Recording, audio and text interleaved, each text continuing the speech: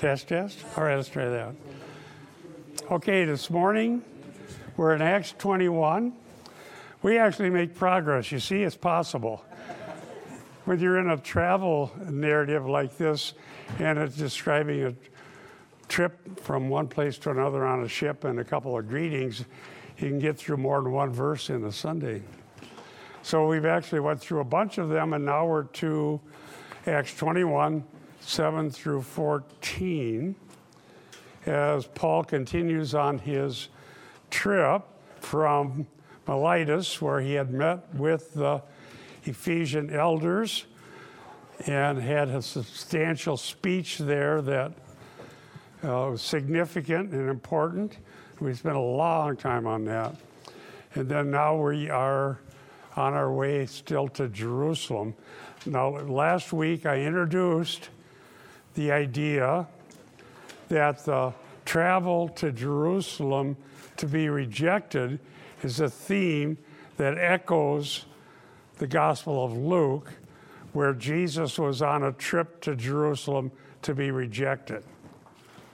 And that was very significant. Eric and I both talked about the reverse parallel construction of Luke 9:51 to Luke, I think, 19, or the triumphal entry, the center of it about Luke 13, and the themes and ideas. I should get that handed out to people. I have a copy of that. It's pretty amazing. Now, of course, the unique thing is Jesus, as I pointed out last week, is traveling not to Jerusalem as a destination, but to heaven. And that was previewed in Luke on the Mount of Transfiguration, where he was speaking with, and I think I showed this to you, he was speaking with Moses and Elijah about his exodus that he was about to accomplish. And the word in the Greek is literally exodus. And the departure is going to be after his death, burial, resurrection. He'll be rejected, crucified, raised on the third day. But Luke portrays Jesus, in Luke Acts, as traveling all the way to heaven to the right hand of God. And there's a lot of allusions to that. Paul, on the other hand, is traveling to Jerusalem, and there are some similarities to the travel narrative of Jesus, because along the way, there are people warning Paul through the Spirit that he is going to be arrested. His life was in danger, and there was trouble awaiting him at Jerusalem. And so today, if we get to the end of this PowerPoint, we'll see that that really culminates with Agabus's prophetic action. And so the question we're trying to talk about, we did a little bit last week, is that how could it be, if you want to get this in your thought process here, how could it be that the Holy Spirit is issuing the warnings, as we saw, but yet Paul is determined to go? And then Agabus has his prophecy about what's going to happen. And the Holy Spirit is testifying. Paul will say that he is going to be rejected or persecuted and turned over to the Romans when he gets to Jerusalem. And then at the end of our session today, if we get that far, we have a little preview. What are you doing, weeping and breaking my heart? For I'm not ready not only to be bound, but even to die at Jerusalem for the name of the Lord Jesus. And since he would not be persuaded, we fell silent, remarking, the will of the Lord be done. Now, on the surface, it's not that opaque what's happening, but under the surface, there's a lot of questions. Because the question would be, if God's purpose is that he goes to Jerusalem to be rejected, how could it be that some were saying by the Spirit not to go? We saw that last week. So it creates a tension. and I introduced the idea last week as well, that is that there's a similar tension in Luke. Not as intense, it comes up a little more in Matthew, but Jesus announced to his disciples that he was going to Jerusalem to be rejected. But it wasn't sinking in. Okay, so there are some things that happen that show that it's not sinking in. And I believe, again, I've been in Matthew lately a lot, so if I get confused between Matthew and Luke, you can please correct me. But I think it's in Luke where they were wanting to call down fire on the enemies. And what that says, now this is part of the travel narrative, because there were these Samaritans that were mockers, or somebody maybe could find that, but it's in Luke. And should we call down fire? Maybe they're thinking of Elijah. Elijah was on the Mount of Transfiguration. Elijah called down fire. So why shouldn't Jesus? Moses and Elijah were there, and Jesus is the greater Moses. Now, but they weren't thinking correctly, because it really wasn't sinking in that the purpose of God was that Messiah would be rejected in Jerusalem. Go ahead, Eric. Luke 9:54 is the passage you're referring to, and it says, when his disciples James and John saw it, they said, Lord, do you want us to tell fire to come down from heaven and consume them? Who was them? The Samaritans. Village. All right. So I hope, what I would love to do was to see a hunger for reading the text and learning what the Bible says. Because the writing is so brilliant. It's Holy Spirit inspired writing using the characteristics of the individual writers. They don't disappear. Luke writes like Luke, but it's from the Holy Spirit. And it's so brilliant. It's a fantastic material. And so is Matthew and John, all of the Bible. And we need to learn how to read. And so we've had this astute reading thing going along that I learned from Dr. Versaput, a professor I had who taught that way. He said, in this class, it's going to be a unique seminary class. We're going to read the text. And on the test, you can use commentaries if you want, but beware, it may hurt your grade. In other words, not all the commentaries are very good at reading the text, or especially the older ones that are parochial. People assume old is good, new is bad. That's absolutely false. Church history is a unit. We're in the last days. We have been since Pentecost. And the fact is the commentaries are way better now. And the reason they're better now is that what's rewarded is having an astute reading, understanding the author's intent. And I have commentaries written by people who aren't conservatives. Tannehill being one of them, Narrative Unity of Luke Acts. He won't affirm or deny whether Luke actually wrote it. So he calls him the implied narrator. A lot of evangelicals will throw it away and go get their Lutheran commentary or whatever. But he is one of the best at identifying Luke, what his meaning is. And I got that in the mid-90s, and that's when I got onto the idea through Versaput. And Tannehill, the author determines the meaning, not the reader. Now, the reason the older commentaries are typically, I don't use hardly any of them anymore. They're pretty close to useless because they're parochial. And you can see that even in logo software. You tell them what group you're part of, and then they recommend what you buy. So you have a Reformed commentary, an Episcopal commentary, a Catholic commentary, a Lutheran commentary, a Baptist commentary, and then they find what they want and make us feel good. But that is a poison pill for learning the meaning of the author because it's anachronistic. Newsflash. There were no Catholics when Luke wrote. or Lutherans or Presbyterians or Episcopal, all of these things that we have that are from church history, which are institutional groups with their own prerogatives that they write from, did not exist. Luke was not any of those. So Dr. Versipo was right.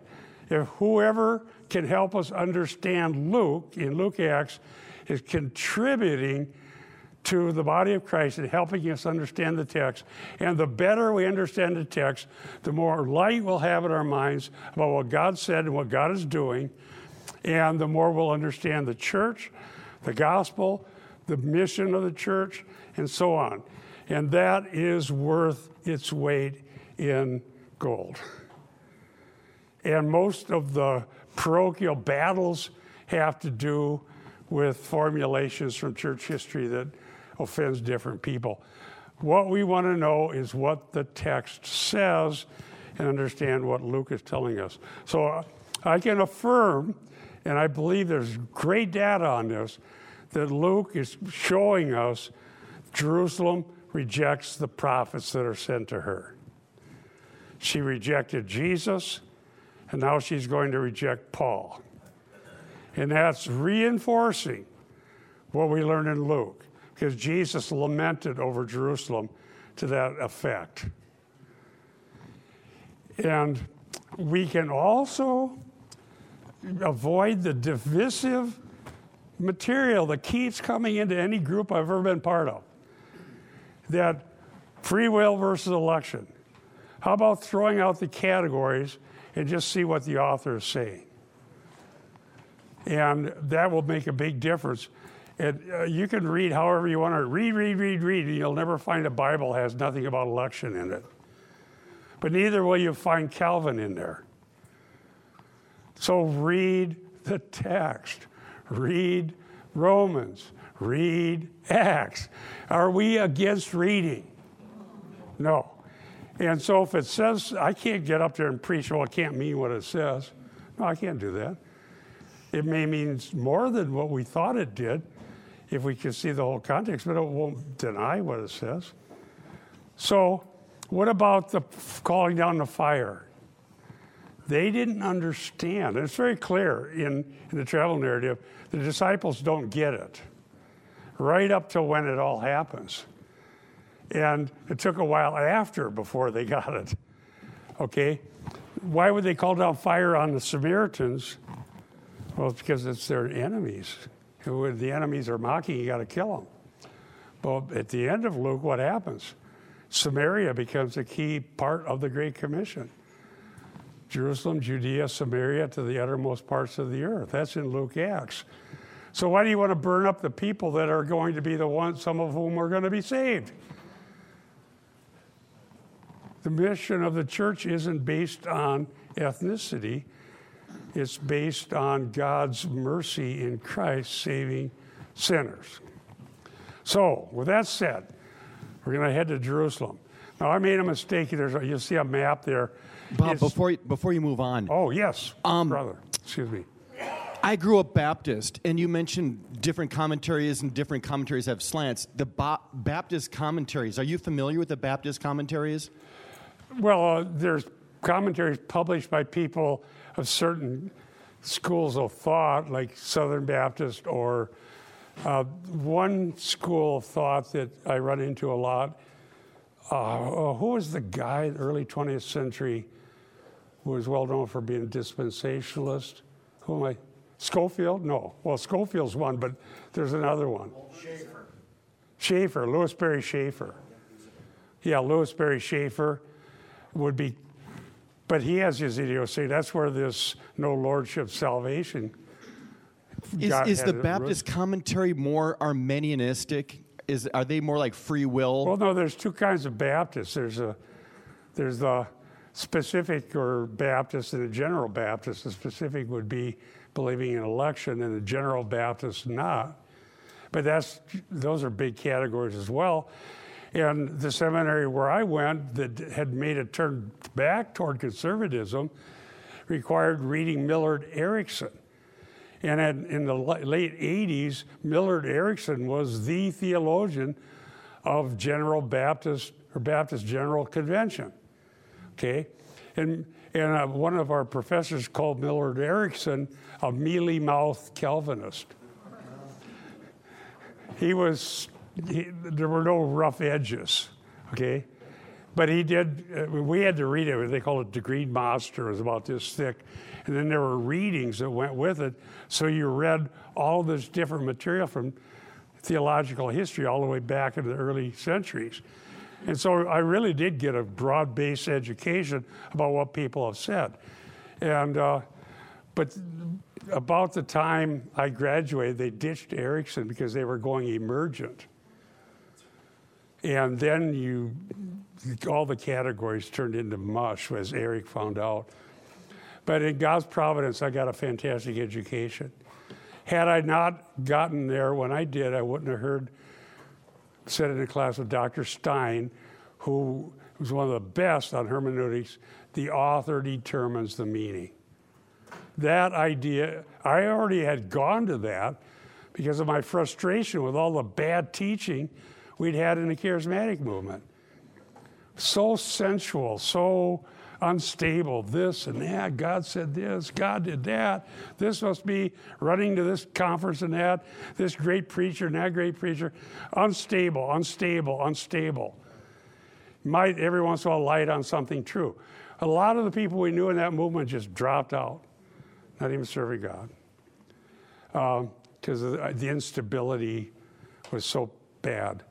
Scripture is not unstable. People are. Okay? But how did they interpret the Bible? Typically, God told me it means this, or allegorically. So if you were good at writing science fiction, you'd be a good theologian. No, the author, the reader doesn't determine the meaning, the author does. Luke determines the meaning, Dr. Stein, and then Dr. Versaput, we're going to actually read and see what it means. That's what we're going to do. Let's read and see what it means. And when we had finished the voyage from Tyre, we arrived at Ptolemy, and after greeting the brethren, we stayed with them for a day, and on the next day, we left and came to Caesarea and entered the house of Philip the evangelist, who was one of the 7. We stayed with him. So notice the we. Luke is on the trip. Luke is with Paul on this trip and on the ships and the different ports they go to. I have a slide on this, but I realize now it's too small. You can't read any of the places. That's my bad. I did that. I goofed up. So let me tell you what, you can't even see them on yours. Let me tell you what they are. The first one is Tyre. The second place they stay with a name on it is Akko, which was back then Ptolemy. Ptolemy and Akko are the same. The modern name Akko, I think, has been restored. And then Caesarea would be the next one. And then the last place is Jerusalem. I should have removed Jerusalem from it and just used where we got, and you could have read it. So Ptolemy, and here we come. They leave there. Again, these are ports known in the ancient world. Historically accurate description of the places, the type of travel they would do, how they would travel. All of this is in keeping with what's true in history. So you can trust your Bible. Now, Caesarea. Philip the evangelist. There were 2 Philips here in the Gospels. The Gospel, Luke Acts. There's Philip, who was an apostle, one of the apostles, and then Philip, who was one of the 7, that is, those who were appointed as deacons to serve because of the busyness of the apostles. Okay, so one of the 7 is earlier. Let's see here. Here it is, Acts 6, 3 through 6. Just give you a quick overview. Therefore, brethren, select from among you 7 men of good reputation, full of the Spirit and of wisdom, whom we put in charge of this task. And one of those in verse 5 is Philip. So that's the person to whom Paul is referring here, that Philip. And so they stayed there. And there were people in these different ports that they would meet that were Christians. And I think I mentioned last week, that's how I view it now. The denominational labels, the institutions, and so on, tell you nothing about who's a Christian.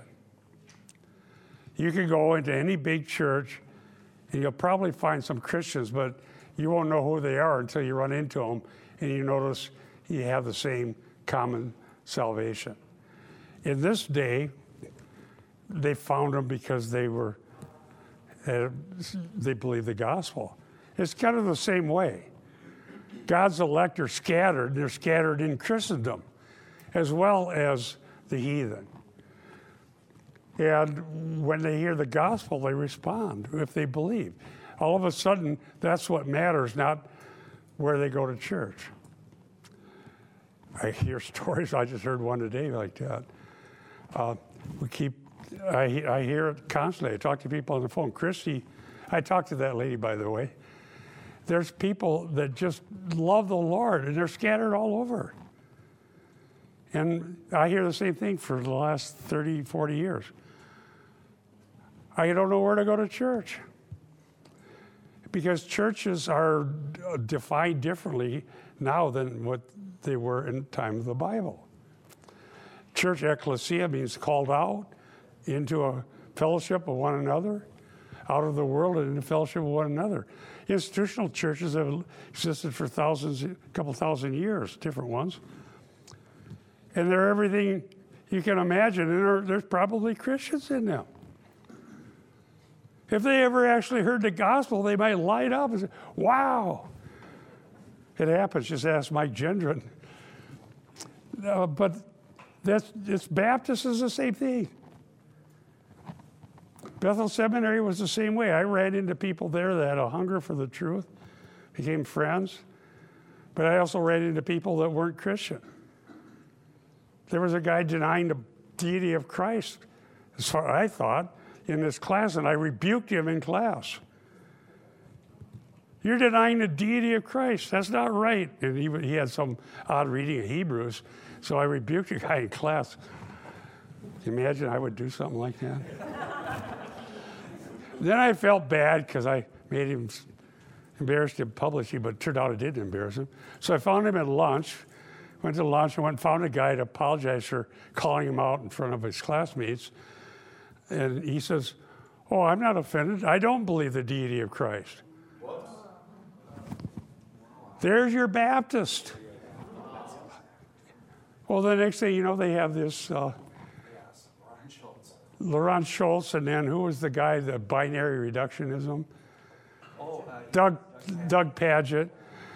It's not Christian. And so you can't find Christians just by going to a thing that has a sign that says church. You find Christians the way they did there. They have a common salvation. We have a love for the truth. We may have different ideas, but the Scripture can convince us. Christians can be convinced by the Scripture if it's a good reading. Furthermore, one of the most important gifts every Christian has is a love for the truth. Amen. And whatever would mitigate that love for the truth, our prejudices about anything and everything, whatever idiosyncrasies, we all have them. What has to be stronger than all those things is a love for the truth. And that love for the truth will eventually cause us to grow in the grace and knowledge of God. And it says those who were deceived by Antichrist are those who did not welcome the love of the truth so as to be saved. Amen. And if we can be shown that something's true that touches on our mutual salvation, we are putting ourselves in grave danger when we say, I don't like it, I won't listen to it. We can't afford to do that. So that's why we don't demand that people swear to a certain creed. We just keep teaching the truth. we affirm what we believe, but keep teaching the truth, and people should have a hunger for it. That's why I'll take any commentary written by a scholar based on authorial intent. It will always be helpful. Any commentary that's parochial, sponsored by a denomination or a seminary with a certain idea, is going to be suspect. Because they've got to say something that's going to get them published and used in that group. The people who write from the perspective of authorial intent determines the meaning will help anybody, anywhere, anytime. And that idea is sadly rather recent. Sad to even say that. But Dr. Stein showed why that was utterly absurd. Okay, so Philip was in Samaria in Acts 8, and it says in Acts 8:4, therefore those who had been scattered went about preaching the word. So here's the scattering. Philip went down to the city of Samaria and began proclaiming Christ to them. And the crowds, with one accord, were giving attention to what was said by Philip as they heard and saw the signs which he was performing.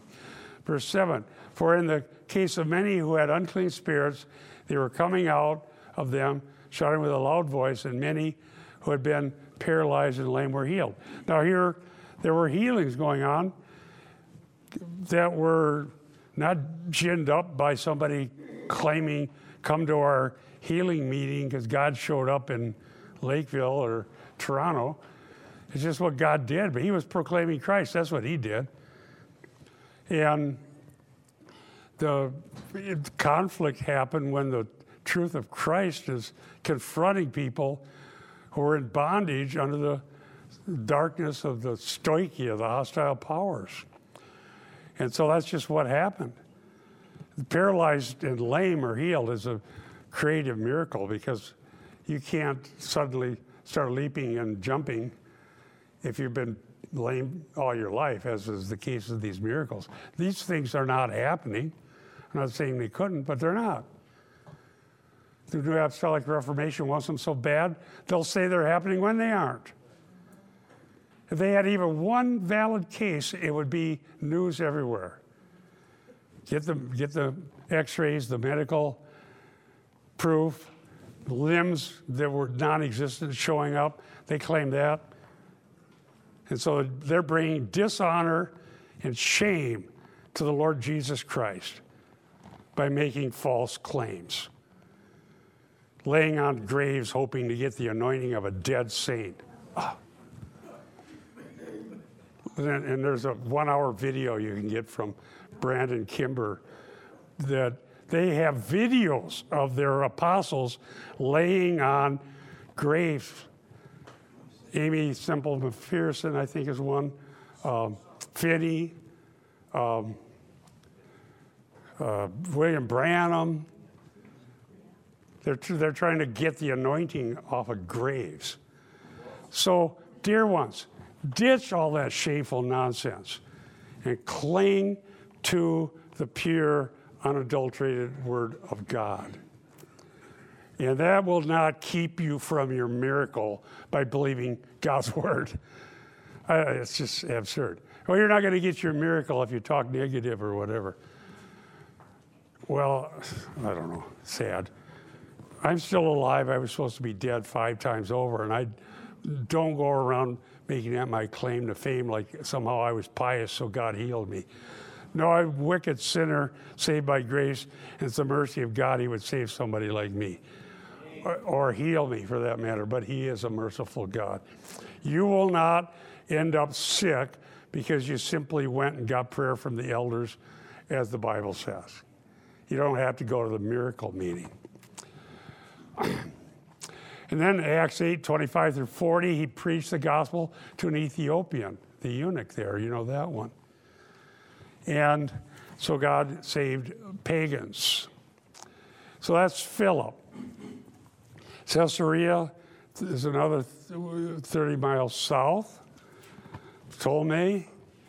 Acco is the current name, I think. And Philip was important in Acts, but there was also an apostle named Philip in the Gospels. There's my unreadable map. I apologize, Christy.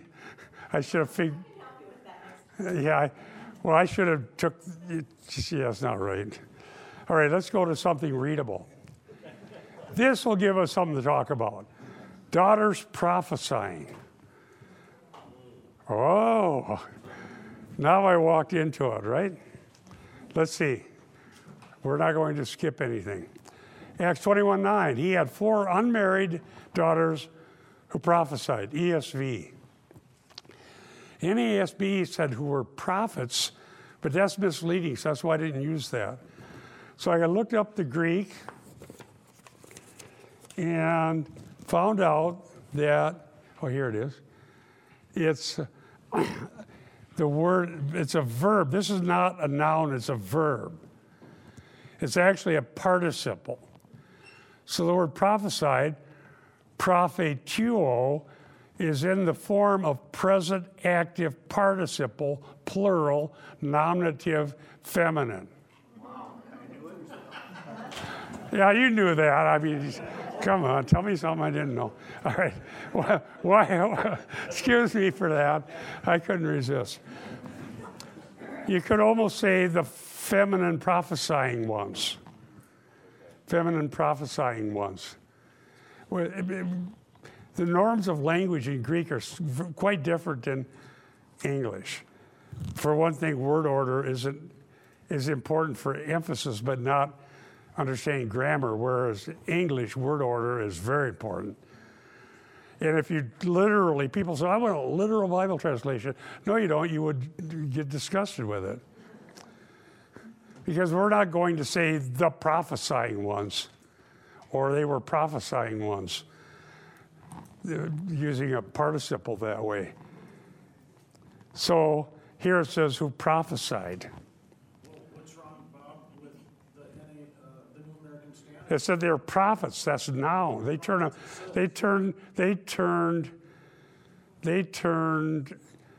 a verb form that's used as a participle into a noun. That's what changes it. So this is emphasizing what they were doing and what they typically did rather than an office. It sounds like an office. And so that's where the NAR gets really off track. They have prophetesses and prophets, and they've changed what those things mean. I believe that people prophesy, that men and women prophesy. That's part of the last days. So we're going to look at that. It may probably take most of our time. Now, in Luke Acts, Luke is a brilliant writer. He sets the stage for this in Luke. What happens in Luke is a preview of salvation, previews of what God's going to do. Well, we can, so let's start in Acts 2:17, if you want to go there. And then we'll see how this all fits together. There's a theme here. It's important, and it'll help us to know it. Acts 2:17. As the Holy Spirit is poured out, you know about the tongues, and they're speaking about the mighty deeds of God in their own language. Acts 2:17. And it shall be in the last days, God says, that I will pour forth of my Spirit on all mankind, and your sons and your daughters shall prophesy, and your young men shall see visions, and your old men shall dream dreams. Joel 2:28. So let's tease that out a little bit. What's the significance of that? First, in the bigger picture of Luke Acts, and then in context of Old Testament previews of these things in the Old Testament. The things that happen are events, prophesying, visions, dreams that are associated with the prophets in the Old Testament. That's exactly what happened in the Old Testament, whether it's Daniel or Ezekiel or any of them. Now, what's significant here is that Joel, in Joel 2:28, predicts that at a coming time, this will no longer be as restricted. It will be on all flesh, not meaning every single person on earth, but all sorts of people, including old men, daughters, sons, young men. It's not restricted by age or gender. Is that true? I think I got a good reading there. Now, in order this is how I read Luke Acts. I think it's a good reading. Tannehill sees this as well. It's a shocking thing. Luke helps us get ready for it by what happens at the beginning of Luke. What happens at the beginning of Luke? Well, let me show you. Let's go to, wait a second, I have something before Luke, which is the Old Testament. Numbers 11, 26 through 30. Let me read that quickly. Eric knows this one, I know. He's already thinking that. I know what you're thinking. It's like my old track coach. So we got a new track coach. I was a cross-country runner. I liked the technique of the old one. I didn't like how the new one was doing it. So one time he was telling us what we're going to do, which do these 330-yard sprints. And I was sitting there. And he said, Dwayne, I'm sick of what you're thinking. Sorry, coach. I didn't know he was a mind reader. I was thinking we should be running long distance to practice for long distance. All right. Numbers 11, 26 through 30. Do you have it there? Go ahead and read it. Yes. This is Numbers 11, 26 through 30. It says, Now 2 men remained in the camp, one named Eldad and the other named Medad, and the Spirit rested on them. They were among those registered, but they had not gone out to the tent, and so they had prophesied in the camp. And a young man ran and told Moses, Eldad and Medad are prophesying in the camp. And Joshua, the son of Nun, the assistant of Moses from his youth, said, My lord Moses, stop them. But Moses said to him, Are you jealous for my sake? Would that all the Lord's people were prophets, and that the Lord would put his Spirit on them. And Moses and the elders of Israel returned to the camp. So would that all the Lord's people were prophets. So that's a preview to what Joel prophesies to what actually happens in Acts. And in a way that maybe we wouldn't think, and the people that get it wrong is poisoned the well so badly that a lot of preachers hesitate to even talk about this. But the fact is, it's still true, but not in the sense that people are causing limbs to grow with people that didn't have a limb. It hasn't happened in any of these places that claim that it have. But in speaking forth the mighty deeds of God. We'll get to that as I'm preaching through 1 Corinthians. When we get to chapter 12 and chapter 14, I'll address that, what prophesying is. And it's simply, let me give you the simple definition, speaking forth the mighty deeds of God, primarily in the context of messianic salvation, declaring the mighty deeds of God. And it doesn't mean making things up to get a spectacular show. The mighty deeds of God are not there to wow religious consumers. They're there to bring glory and honor to the name of the Lord himself. And when people are converted through the testimony of an old man, a young man, a woman, daughters, sons, whoever, the name of the Lord Jesus Christ is glorified. And that's the greater. And what sort of things accompany that is in God's providence. You don't get more miracles because you gin up miracles through making false claims. This is part of providence and simple praying for one another. This doesn't tell us what God's not going to do. It's not telling us exactly what he... Go ahead. So I was going to mention, as Peter is citing from Joel 2:28 through 32, that Bob just read from Acts 2:17, where he says, in the last days it shall be, God declares that he'll pour out his Spirit. Remember, that happens just prior to Joel chapter 3. So make Joel really easy. I think Joel was penned actually very early in the 9th century. Joel talks about a locust plague that will come upon Israel because of their sin. If they don't repent, Joel chapter 2 says there's going to be a greater army that comes upon your land. It's going to be the Assyrians followed by the Babylonians. That's the northern army. Well, obviously they don't repent. That comes upon them. So what's going to be the answer? The people get a little bit better. They try harder.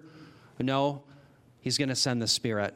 Mm-hmm. And the Spirit is going to do for the people what they couldn't do for themselves. Amen. That's why in Joel chapter 3, it gets you into the last days. And what culminates at the end of the last days?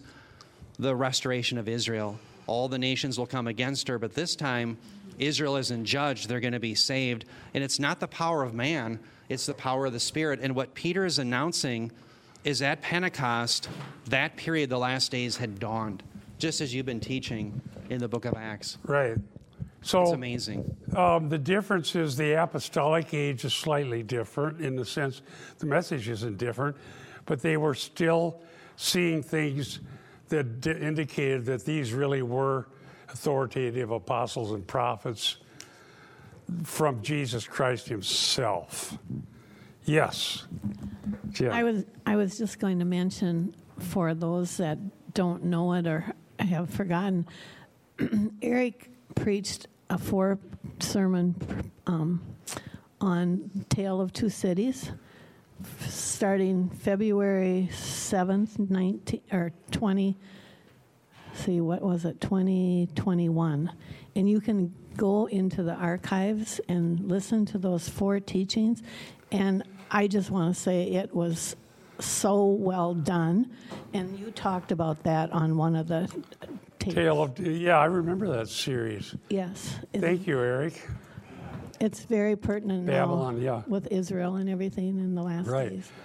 So, Eric, could you look up Luke 2:36-37? I didn't stick it in my notes here. Absolutely. Oh, wait, I do have it. Hold on. I can do it. Anna prophesied. Here, reviews and previews. Reviews and previews. Luke Acts full of reviews and previews. Review of something God did in Luke. Review of something God did in the Old Testament. In Luke, at the beginning, men and women interchangeably prophesy. That's just Luke. Anna is the one who prophesied. Luke 2:36-38. And there was a prophetess, Anna, the daughter of Phanuel of the tribe of Asher. She was advanced in years and had lived with her husband 7 years after her marriage, and then as a widow to the age of 84. She never left the temple, serving night and day with fastings and prayers. Verse 38. That very moment, she came up and began giving thanks to God and continued to speak of him to all of those who were looking for the redemption of Israel. Anna. So there's a case of someone who would fall into this broad category laid out in Joel, and this is a preview. Anna spoke giving thanks and was giving this speech about God to those looking for the redemption of Israel. And Mary spoke of the mighty deeds of God. Simeon spoke of the mighty deeds of God. So ordinary people that no one heard of were speaking about the mighty deeds of God. Sometimes previews of what God's going to do in Messiah, or identifying Messiah. And think of it that way, and it will help you. Prophesying is Spirit anointed, if you want to use that term. Not that anybody's a special anointed one. That's only Messiah. All Christians are anointed. But anointed speech declaring the mighty deeds of God. And everyone who knows the Lord does that, whether in a very small setting or in a bigger setting. And God uses us to declare the mighty deeds of God. And we're here to honor his name, to give honor to his name. Who he is, what he did, why we need him. God is a merciful God, his character qualities. If you look at the beginning of the book of Ephesians, you have this barakah, blessed God, blessed be God. In the Old Testament, the Psalms declare the mighty deeds of God. Blessed be God. You have a song. What was the song? Was it Deborah? Who had a song in the Old Testament? God has done mighty things, the horse and rider. Somebody can find that. It's sort of a type of, you could call it literature, but it's a type declaring the mighty deeds of God. Yes, Brother Brian. So anytime you're like our evangelism team or us as individuals, anytime you're speaking of the Lord to a non-believer and you're using Scripture, you're basically prophesying. Well, look at it this way. Yes, in the sense that if you declare the terms of the gospel and declare the promise of God that those who believe on the Lord Jesus, who he is, what he did, his resurrection, his atoning work, the proof he gave of his lordship, his ascension, the fact he's coming again to bring judgment to those who are his enemies and salvation to those who are trusting him, eternal redemption, and so on. Those are what mightier deed of God is there than what he did in Christ. So you're prophesying the mighty deeds of God. And we also can give the promise, as it's done in the sermons in Acts, that those who repent and turn to him receive forgiveness of sins. You don't get forgiveness of sins because you go to some high holy man and tell him how bad you were and go out with the intent of being bad again. That's not forgiveness. That's just a religious process. True forgiveness is a cleansing that God brings from the inside out that just cleanses away sin and darkness. We're not perfected, but we're forgiven. And we have a hunger for the truth and a hunger to learn and grow and be different because we're living for him and not for ourselves. That's a mighty deed of God. Yes, Jen. Oh, I was just going to say that Deborah and Barak sang this song. Oh, yes. Judges 5. Is that Deborah? Did she sing about the mighty deeds of God? Okay. Thank you. Good answer. Good reading. Yes. And then just one more thing. I hate to be picky here, but when you just read about Anna in Luke 2:36, the term was prophetess. And we just got through saying that did you not have time to go back and get the better rendering? No, it's not a better rendering. Okay. It's just, we have to get our terms right first. Okay? There's a different use of the term prophet, whether it's in a participle form or a noun. There's a different use. Then, okay, let me explain it. And get the mic to Luann.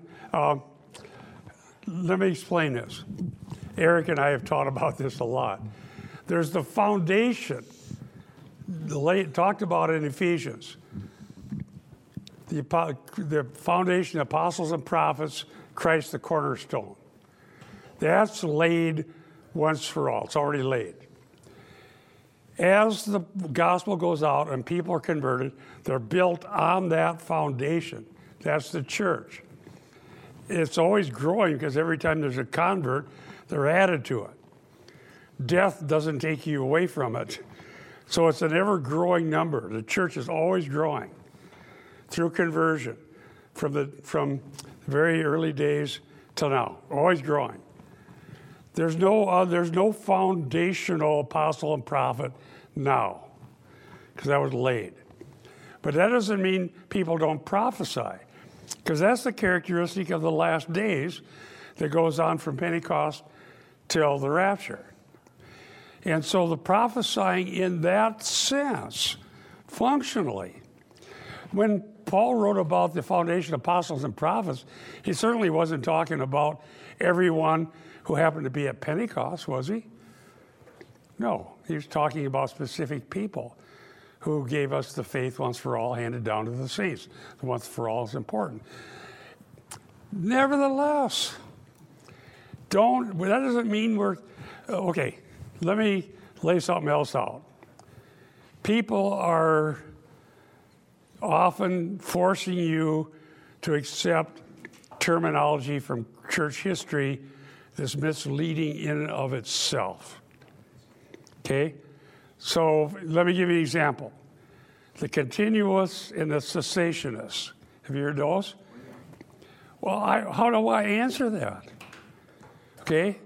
How do I answer that? What continues and what ceases? Prophecy. Well, wait a second.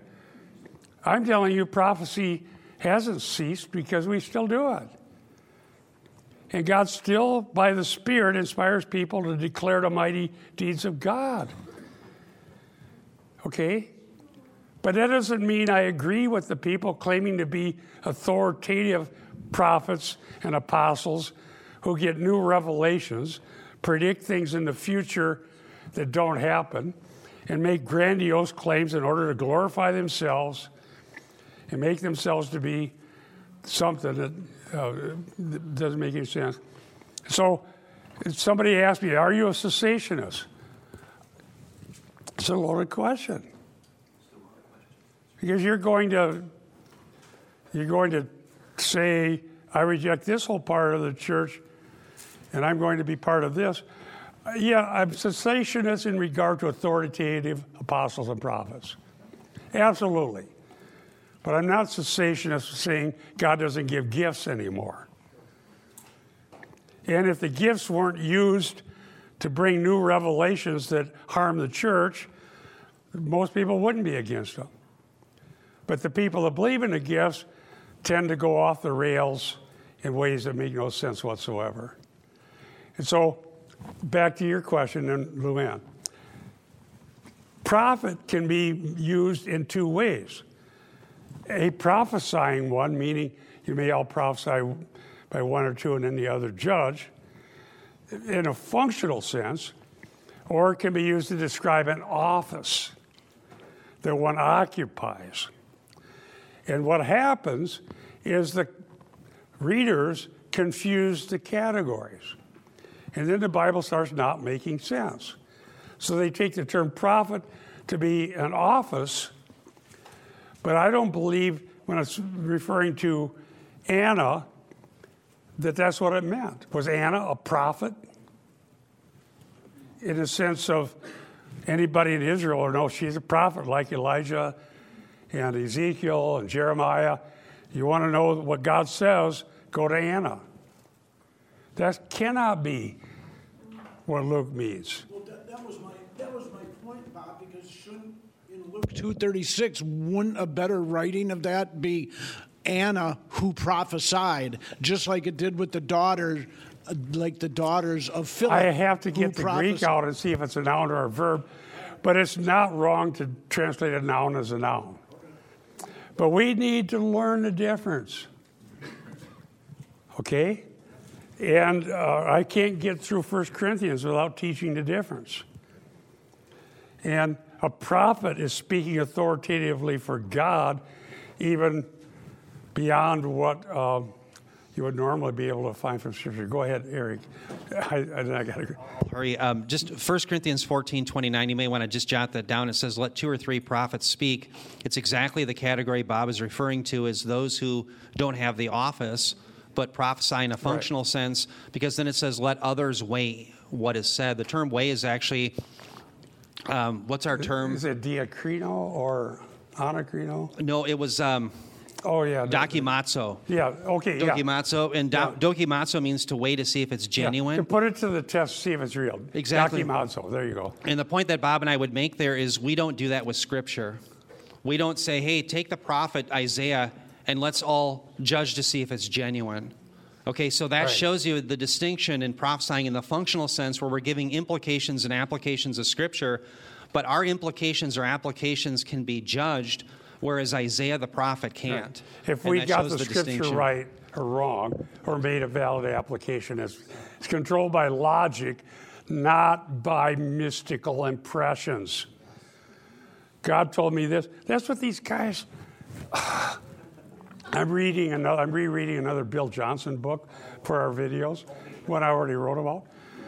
They survey what the prophets are saying to figure out what God said. So you got 50,000 prophets, and they're all saying this is going to happen, that's going to happen, this is going to happen. And then it's like a Gallup poll about who's going to be the nominee for president. Well, most of them are saying this, so we'll go with that. No! Come on, you guys, you're educated, you're adults, you know the English language. You can't do any better than that. It drives me nuts. With Jessica and I did this thing with that Dutch sheets. There was hardly a verse he ever referenced and got it right. Wrong, wrong, wrong, wrong, wrong, every single time. Dear ones, you don't want that to happen to you? Stay with your rational mind and objective truth. Mystical impressions don't lead you to the truth. Luann, you're so patient. I just wanted to add it. It's probably a minor point, but Deborah, who actually, talked about the horses, it came from Miriam, and the reason that they could recite that later is because Miriam was a reliable witness. She was there for the miracles of the Exodus. Amen. So, that is, again, following the text and somebody who was a reliable witness. But in Exodus 15:20, Miriam is called the prophetess, sister of Aaron. Good reading, excellent. Dear ones, the fact is, doing it this way, searching the Scriptures, discussing it, correcting each other, trying to see the best reading, because that's what stands, that's what's binding, is what I believe is biblical. Thereby the sons and daughters and young men and old men will be prophesying. And we, Eric and I, resist those who demand you silence every woman. I don't believe that that's biblical because it's not in keeping with what we see here in Luke Acts. That's not right. We want the best reading, whoever it came from. And when it comes to whose elders is the only restriction, and that we didn't create that one, Paul did, when he talked about Eve having been deceived, so we know it's not just cultural. So does that make sense? We'll keep doing this. We'll keep searching. But I promise you, the more you understand how the whole Bible fits together from Genesis to Revelation, you'll just get excited. I do. And I can keep learning and learning. It keeps me young. Just keep studying. The trouble is well, this is not trouble. I'm so healthy, I don't get as much time to sit in the doctor's office studying. I have to discipline myself to sit at the computer. Yes, Jan. How would you answer someone who says Ephesians 4:11, what talks about the gifts, apostles, prophets, pastors, teachers? They say there's still apostles and prophets because there's still the other gifts, the teacher and the evangelist and the pastor. Well, there's another passage in Ephesians where in the aorist tense talks about the foundation having been laid of apostles and prophets. That's earlier, okay? And the people who say they're still apostles and prophets in the biblical sense, when pushed on it, say, well, we're not claiming we write Scripture. That's what Bill Johnson and Bickle and these guys do. But then they make pronouncements. I mean, honestly, you can prove, for one thing, Bill Johnson, who's supposedly this great apostle, blasphemes Jesus Christ by denying his deity, saying he lost his deity when he died on the cross. So I wrote an article about that. You can't do that. If you love Jesus, why are you blaspheming him? And you know what? They will not talk to me. They will not answer. They will not say a word. We have all these people. We've got all this great thing. We ignore anybody. We're being divisive if you talk to critics. No, it's not a minor thing whether Jesus Christ is eternally God and in the incarnation continues to be God and does not lose his deity. That's not minor, and I have a whole chapter on that, or a whole section on that. They won't answer. So we have to sit and watch these blasphemers poison the minds of our children and other Christians and claim they're the great people of God that are on the cutting edge, and they won't even give us the time to prove that Jesus lost his deity. Or answer the question about contingency. Is deity contingent? And the answer is no. True deity is non-contingent. It's part of the essential attributes of the Father, Son, and the Holy Spirit, being God. So go for doctrine, go for rationality. They don't believe in rationality and doctrine. Use it anyhow. Norm Geisler's gun. Rationality is how humans have to exist. Let's pray. Thank you, dear Lord, for your goodness and kindness and mercy. May we keep studying together and learn and grow. Thank you for Pastor Eric, and be with him as he teaches the Word of God to us. And may we be good readers and look at the Scripture and test things and help each other to grow. Thank you, Lord, for everything you've done. We give you the glory and honor in Jesus' name. Amen. God bless you.